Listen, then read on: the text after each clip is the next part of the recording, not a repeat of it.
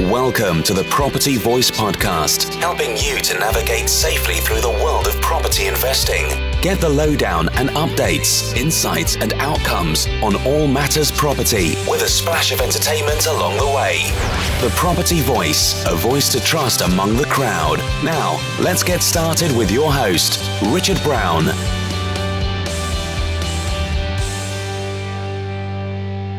Hello and welcome to another episode of the Property Voice podcast. My name is Richard Brown, and as always, it's a pleasure to have you join me again on the show today.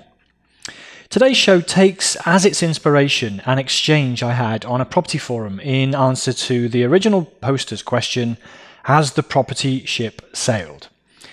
Let's dive right in now and respond to that question, which is probably, in fairness, on a lot of people's lips at present anyway.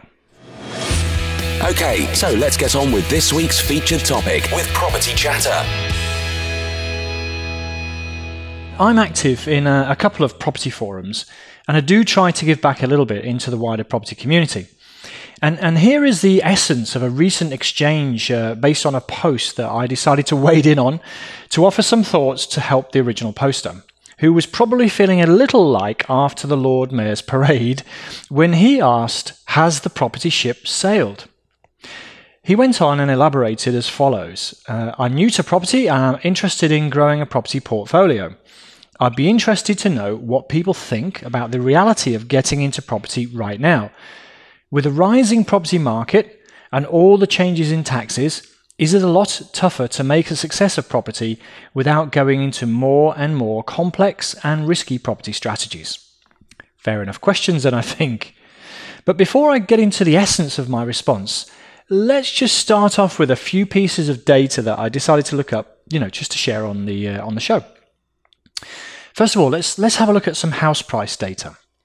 So in September 2007, which was the peak of the housing prices before the last crash, the average house price was £190,032.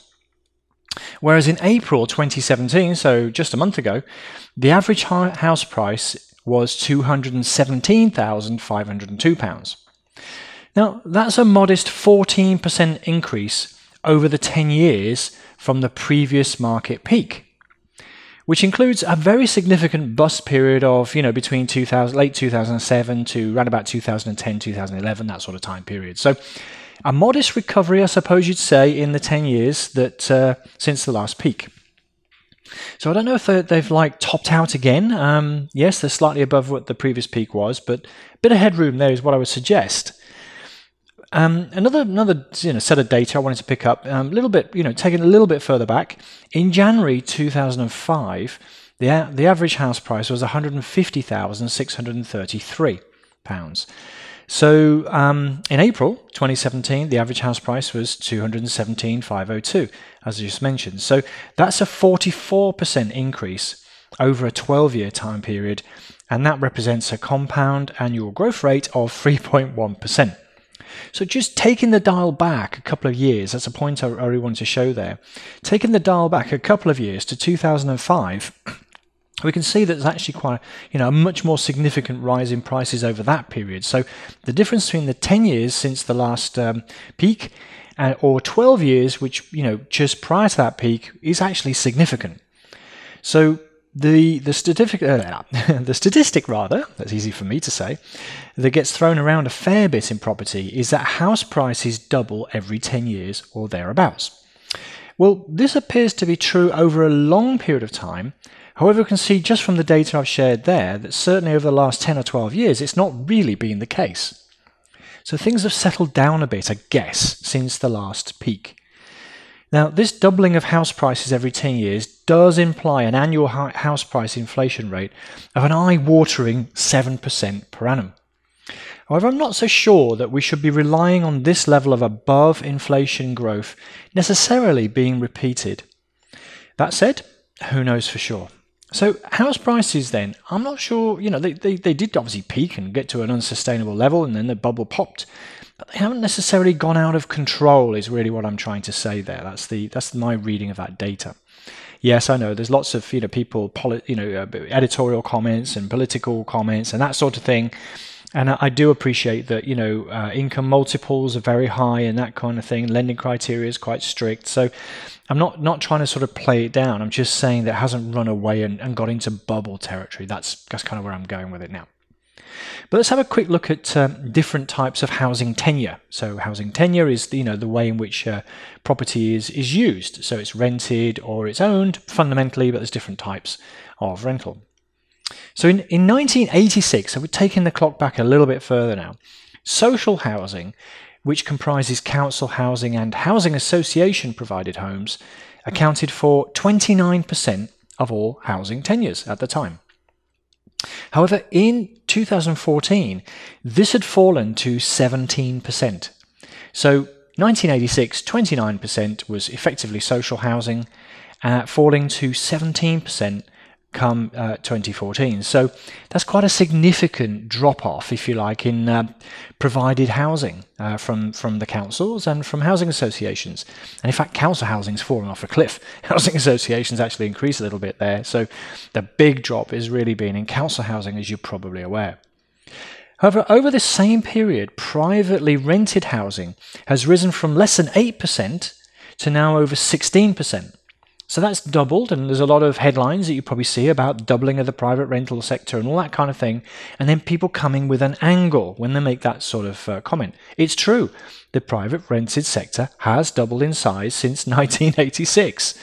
But again, just before I dive into that point, over the same time period, mortgage-free or rent-free housing has risen from 24% to 35%. So that tells you something as well. There's a lot of people who've taken on mortgages and paid them off over that same time period. So there's been an increase in private rented housing. There's been an increase in fully paid off or rent-free housing. And the biggest deficit, the biggest loss has certainly been with council housing or social housing in particular. So what does this data tell us? Well, apart from the obvious fact that there's something of a generational divide, and with many homeowners now starting to pay off their mortgages, as I mentioned, and live either mortgage-free or rent-free, it's a mix of rented tenures that really catches my eye. So I'm going to park the generational point for a minute there, and we're just going to look at this from more of an investment proposition point of view and ignore the sort of political and social stuff for a minute. So this mix of rented tenures is what caught my eye.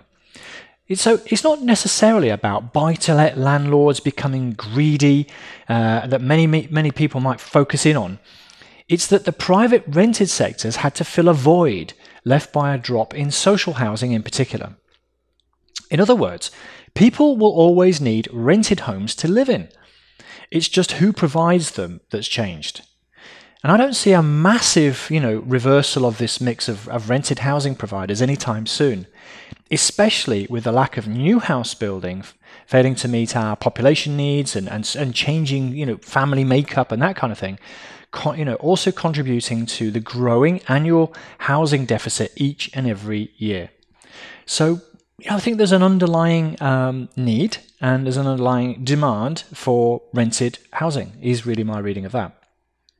And let's further dig down here. Let's look at home ownership rates. Again, you'll see loads of headlines, I think I saw one actually doing the research for this podcast that home ownership rates are the lowest in 30 years.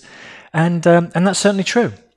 Home ownership rates were around 64% in 1986, which apparently was the last lowest level from what they are now. I mean, literally this year.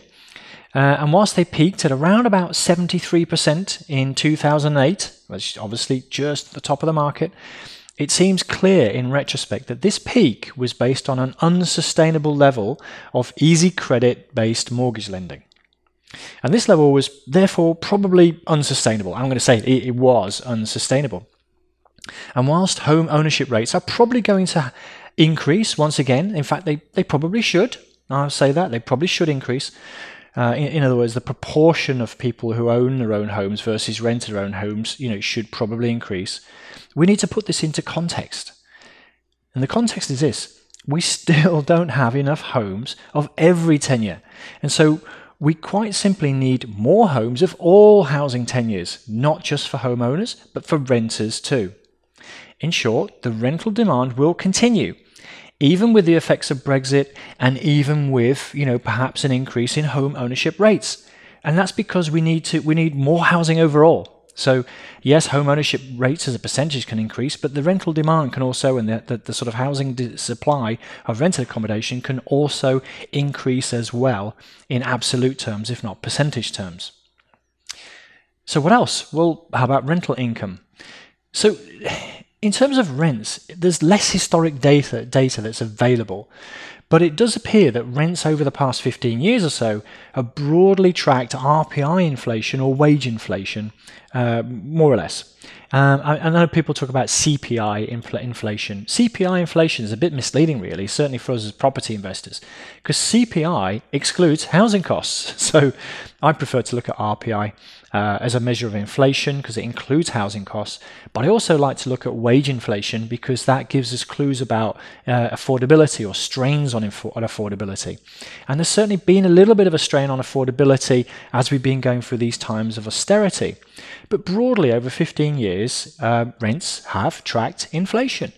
So that tells you that, if you like, people can afford the rents, and there's going to be rental increases we could probably expect, not obviously pushing the boundaries too far above wage inflation, but or retail price index inflation, but there is room for rental growth. And that's key because there's a couple of ways in which we make money in property, which I'll come back to in a second. So we put all this together. There's a very strong demand for housing of all tenures, as I mentioned, and we're not building enough homes, so there's a restricted supply.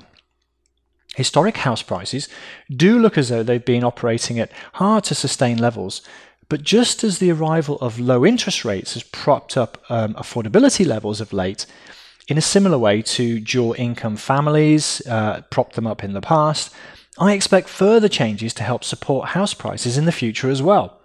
So one such example could be the increase, if you like, of lifetime or intergenerational mortgages, just to name one but financial instrument or solution that you could see there. And that's notwithstanding the fact that we might be in a low or lowish interest rate environment probably for some years yet to come. Not really seeing, interest rates pushing double digits anytime soon, that's for sure. So low interest rates equals better affordability. Probably some development in terms of financial, applications or instruments like mortgages, the intergenerational ones I mentioned. So we don't know all the answers. We don't know what's coming downstream yet. But the thing is, things do. So we didn't know that there's going to be a greater shift towards dual income families post-war, which increased affordability levels. Also, we talked about low interest rates that have been in for 10 years now or something like that, which makes it more affordable to have a mortgage and that kind of thing. And similarly, other financial changes coming downstream. So I'm expecting things to happen, is my point. But if nothing else, I would expect a more moderate rate of house price growth rather than a dramatic and long-term seismic correction. So steady as she goes is probably what I'm thinking there. So I'm not necessarily expecting 7% a year annual growth in house prices and therefore a doubling of every 10 years. And that's probably relevant to the original poster and their sentiment. Maybe not as good as it was in the past, but pretty decent still is what I would suggest. And if we look at rents, rents should still continue to track household expenditure levels and wage inflation, affordability levels, and that kind of thing. So, in other words, we should still see some increases in rents and therefore rental returns overall as well. So, I think perhaps there might be sort of a shifting of the balance. In the past, probably buy-to-let investors have been spoilt by capital growth and have focused less on rental income. But maybe there's going to be a shift towards focusing on rental returns and, more modest levels of capital growth. So the mix of returns, I would suggest, is what's going to change.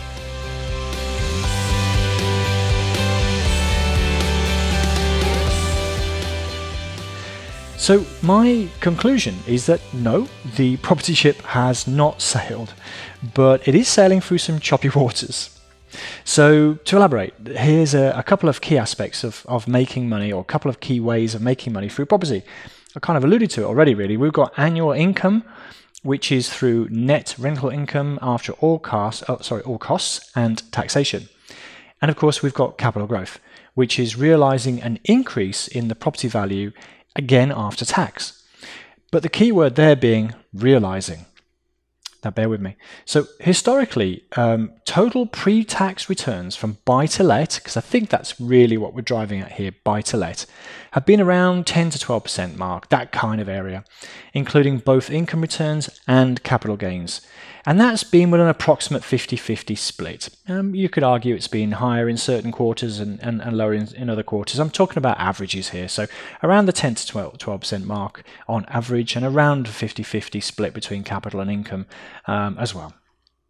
But what's changed most recently is taxation, which has taken a bite of the after-tax returns. And if we assume that the future returns will largely mirror the historic returns, which, having said what I have said, is a big assumption, but it's probably a reasonable or a fair one to make, just for the purposes of this part of the discussion, then all that would really have changed is the after-tax position. So all things being equal, future returns matching historic returns, what's really changed is the after-tax position. And there's been a couple of big changes there. And again, that's worth digging into. So the two big changes that have been introduced of late are the stamp duty land tax 3% premium for investment properties or second homes, which obviously increases our costs going into the deal and therefore also affects our return on investment. And then there is the Finance Bill Clause 24 mortgage interest relief tax relief. I've probably repeated some words there. Mortgage interest tax relief caps, and a change, into an allowance, which could reduce our after-tax income returns as well. So put simply, we can't really avoid the stamp duty premium. So that's going to reduce our returns when compared to the past. Although some landlords are looking to try and recover, this extra cost by increasing rents, we might not always be able to do that. And so we may not always be able to pass on the cost, if you like, of stamp duty front-end costs, or indeed the interest cost, interest relief costs, to our tenants. So we might need to look at an alternative. But it won't. This increase in stamp duty won't shift the net income return on investment from what was, let's say, around about the 6% mark, because around about half of 10 or 12% is 5 or 6%. So it won't shift it from 6% to 3%. In other words, it won't halve it by the extent of the stamp duty premium, the 3% premium. It's going to increase our entry costs only, but it won't affect our returns. And so, in other words, 6% or thereabouts might turn into something like 5.8%. I just wanted to use some averages or round numbers to illustrate the point or the impact of that change. In other words, it's not that great. It's not much different, really. If 6% turns into 5.8% because of the increase in stamp duty, over the long term, that's probably not a big deal. Yes, of course, it means more money going into the deal, therefore more cash to find. But in terms of our actual returns on investment, it's not going to make the hugest of difference. So, business as usual almost in that respect. But Clause 24 is slightly different. And this certainly will affect higher tax rate payers. By quite a bit, actually. Or it'll push some basic rate taxpayers into the higher tax rate bracket. And so it's going to affect those a fair bit too. So this is all really aimed at your amateur, your cottage industry, your individual buy-to-let investor. These changes are targeting those individuals. And of course, people who have historic portfolio built up in their individual name, particularly of a sizable limit and particularly high rate taxpayers, are understandably up in arms about this. But if you're coming into it now, as the poster was talking about, you've got an opportunity. You've got an opportunity to structure your affairs in which to actually minimise or mitigate some of these provisions, which I'll come on to in a second. But there's a couple of ways actually around it, as I've just alluded to, really. One of them is to invest for our company. So the Clause 24 interest relief caps, so far at least, don't affect the interest you can claim against your tax bill if you invest for our company. It affects you if you're investing individually. So that's one thing you could change. You could also invest in higher yielding properties or higher yielding locations. So kind of alluded to with high house price growth and particularly in places like London and the southeast, a buy-to-let investor they could actually probably get no rental income or very low rental income and just live off very lavish capital growth that they may have experienced over the last couple of decades. Maybe those days are gone, or they're not necessarily going to be repeated.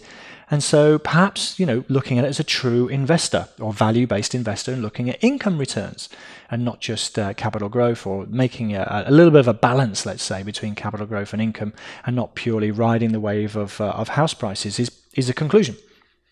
We could also rearrange our affairs. So that will be things like looking at trust, looking at solutions, the limited company idea that I talked about. There's a couple of different avenues that are open to us. And if you've been listening to the podcast, I've touched on some of those. But what I would say is definitely seek professional advice if you're planning to do any of these kind of restructuring ideas. It can get complicated and you will need somebody to guide you through it, is my strong recommendation there. And do your research, do your homework, a little caveat. The other thing, of course, is that we could change strategy. And I know the original poster talked about complex or riskier strategies, but not necessarily. The things I'm going to talk about are not necessarily riskier or more complex as such. They're just different. So, for example, property trading is an alternative strategy. So that's buying and selling property and making money by adding value along the way. It's basically a retail model. So you buy low, you sell high, you take your profit. And a number of people right now are doing this, and they're growing the snowball, so to speak, i.e. growing their investment capital by rolling it over into another deal, and making a margin each time, and keeping it within the snowball.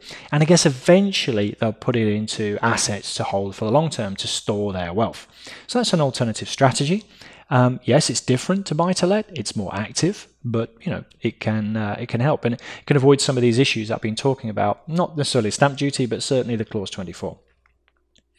The other angle is maybe looking at alternative investment locations, and that could be a different region of the country. So I kind of alluded to, a lot of people would have been focused on London and the southeast, and maybe looking at capital returns there.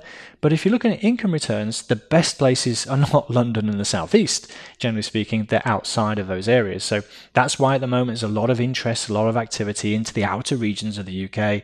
You've probably seen a lot of interest in the Midlands, in the northwest, and I'm expecting to ripple out to go further southwest, further northeast, as well as we go through this property cycle and the house prices come to the outer regions of the UK. But it could also be by country. And if you listened to me last week, I talked about investing in the USA, where there's double-digit returns available for single-family homes. So I'm not necessarily suggesting everybody signs up to invest in the USA or indeed in the northeast or northwest of England. I'm kind of just saying that you can look at alternatives. You can have a mix and match of these approaches to mitigate your position. So it will need a little bit more closer attention, that's for sure. No longer, I don't think the days are there anymore where we can just sort of set and forget and wait for capital growth, sell a property or refinance it and bag a load of cash. I think we're going to have to, be a little bit more hands-on, a little bit more studious, if you like, in terms of our approach. But apart from those comments, I also wanted to touch on capital growth. And if all we do is sit and wait, then we should hopefully achieve some capital growth over time. And that does depend on location, though, as I'm kind of been alluding to. But we can't, spend equity unless we release it in some way. So it's actually of no use to us until and unless we can release this capital growth. And the only way we can do that is either by selling the property or by refinancing it. Just a little word of caution there if we're talking about refinancing. Just be careful about this over-refinancing that can happen. A lot of people have recommended this as a strategy. Never sell a property. Keep refinancing every X number of years, taking out the money. It's tax-free, blah, blah, blah. It's a whole other topic, but it's fraught with difficulty. But you can look into my archives if you want to see about that, or drop me a line and I'll tell you what my thoughts are. It's not so straightforward as a conclusion. But capital gains tax is pretty much the same as it used to be in terms of the tax rate, although it's now less favourable, admittedly, when compared to other capital assets. So there was a recent change in capital gains tax where it was dropped for other assets but kept the same for property investors who, so you've got to buy to let property, you sell it after a number of years, you make a capital gain and you're going to pay what you used to. It won't be as generous now as it would be for someone, let's say, making a gain on stocks and shares. So that's something that's made it a little less attractive, let's say. But again, that kind of points to, there's no different actually from what it used to be. Yes, it's different compared to other asset classes, so that's something to keep an eye on. But essentially, it's kind of supporting what I'm saying. And the gist of what I'm saying is less emphasis on capital growth, more emphasis on income. Therefore, looking at ways in which we can consolidate our incomes and we can achieve higher yields in the first place is probably where I'm going here. So the other thing I did want to sort of touch on here just before I dive off capital growth is that whilst maybe capital gains tax is now at a disadvantage compared to other asset classes, the distinct advantage that it does have is it still allows us to use leverage and therefore grow our returns by using other people's money, usually in the form of a mortgage, which for the everyday investor is not the case with, say, stocks and shares. And again, I've talked about a couple of angles that in my last series and with the postscript episode I did recently as well with Amit, where you can actually use leverage in a stocks and shares portfolio as well, or with pensions and this sort of thing. That's kind of not open to everyday investors. That's more high net worths or sophisticated investors. It's not your everyday Joe type of investor. So we do get some tax breaks by investing through ISAs and pensions. I'm talking about outside of property here. So if we're looking long term, then we should also consider these at least as part of our overall investment portfolio mix. I certainly do anyway, that's for sure. So I don't have all my eggs in one basket is a conclusion, and that's possibly wise for other people to consider as well. I know lots of people say property is my pension, but it's not really wise to leave everything in one asset class, but everyone has to make their own choice in that respect. And I guess we may see some softening to capital gains tax capital gains, not capital gains tax, if house prices fail to match what they've done in the past. And I've kind of alluded to that. Perhaps they won't achieve the same levels of 7% average year-on-year growth. So there'll be some softening of the capital gains tax. But on the income side, as I keep saying, despite some attempts to take a bigger bite out of our profits in the form of taxation, net rental income can probably hold up well under the right property conditions, which will probably include higher yielding locations and or higher, different types of rental. So it could be, for example, HMOs or that kind of thing, along with good organization and structuring of our affairs of ownership and tax planning and that kind of thing. So as I kind of alluded to, maybe switching the emphasis away from the whole, you can't go wrong in property, buy a property, wait for the capital growth, maybe take a little bit of income along the way and happy days. I don't think those days are actually past us now. I think it's more a case of, seriously looking at the mix between capital and income returns, structuring our affairs in the way that makes sense from a tax point of view. I do talk about not letting the tax tail wag the investment dog, but it's a fact of life now that there are some tax penalties, if you like, for doing some things in a certain way. So we need to be aware, we need to be educated, we need to take advice and structure our affairs accordingly there. So I guess the long and short of it is this, and in conclusion, I would say this: don't sell your ticket to the good ship buy-to-let property just yet, but do undertake a little bit more research on which is the best cabin to book on the ship, is all I would say. Yeah, I know I'm making some metaphorical references there, but I guess the conclusion is don't just be passive. Take an active interest, be educated, be deliberate in what you go about doing. Perhaps look at not the easy returns, which is just going to come and land on your lap, which it perhaps did do in the past. To be fair, there was probably a golden generation. I think the golden generation, days are perhaps a little bit past us. I think we need to work a little bit harder or even smarter to look for the right investment locations, the right strategies, and to structure our affairs in the most appropriate way. So we're going to need a little bit more knowledge rather than we used to have. We're going to need to go looking a little bit further than perhaps we did in the past. But I do think there's still some decent opportunities without having to go too far down the complex or riskier property strategies route. And I'm dying to say, even though I perhaps am, but yeah, I did say that anyway. So yeah, I am perhaps going down some of the more complex or riskier property strategies route. But I'm a more experienced investor. I already have a portfolio. I already have this foundation in place, if you like. So I think people can you can go about this in different ways. They can start down this more complex route from the beginning. Of course, you need a lot more education and need to be, there's more risk involved. Or you can perhaps have a foundation of some buy-to-let properties behind you before perhaps looking to branch out in a different direction later on. Okay, that's all I really wanted to say this week. I just kind of wanted to share that. It's been top of my mind because I've been exchanging these views with this forum post. I've reflected a little bit since I made the original post, so there's a slight tweaking, if you like, of what I've said, but hopefully that's been helpful to you. But remember, you can always email me at podcast@thepropertyvoice.net if you want to talk about anything from today's show or more generally in property investing.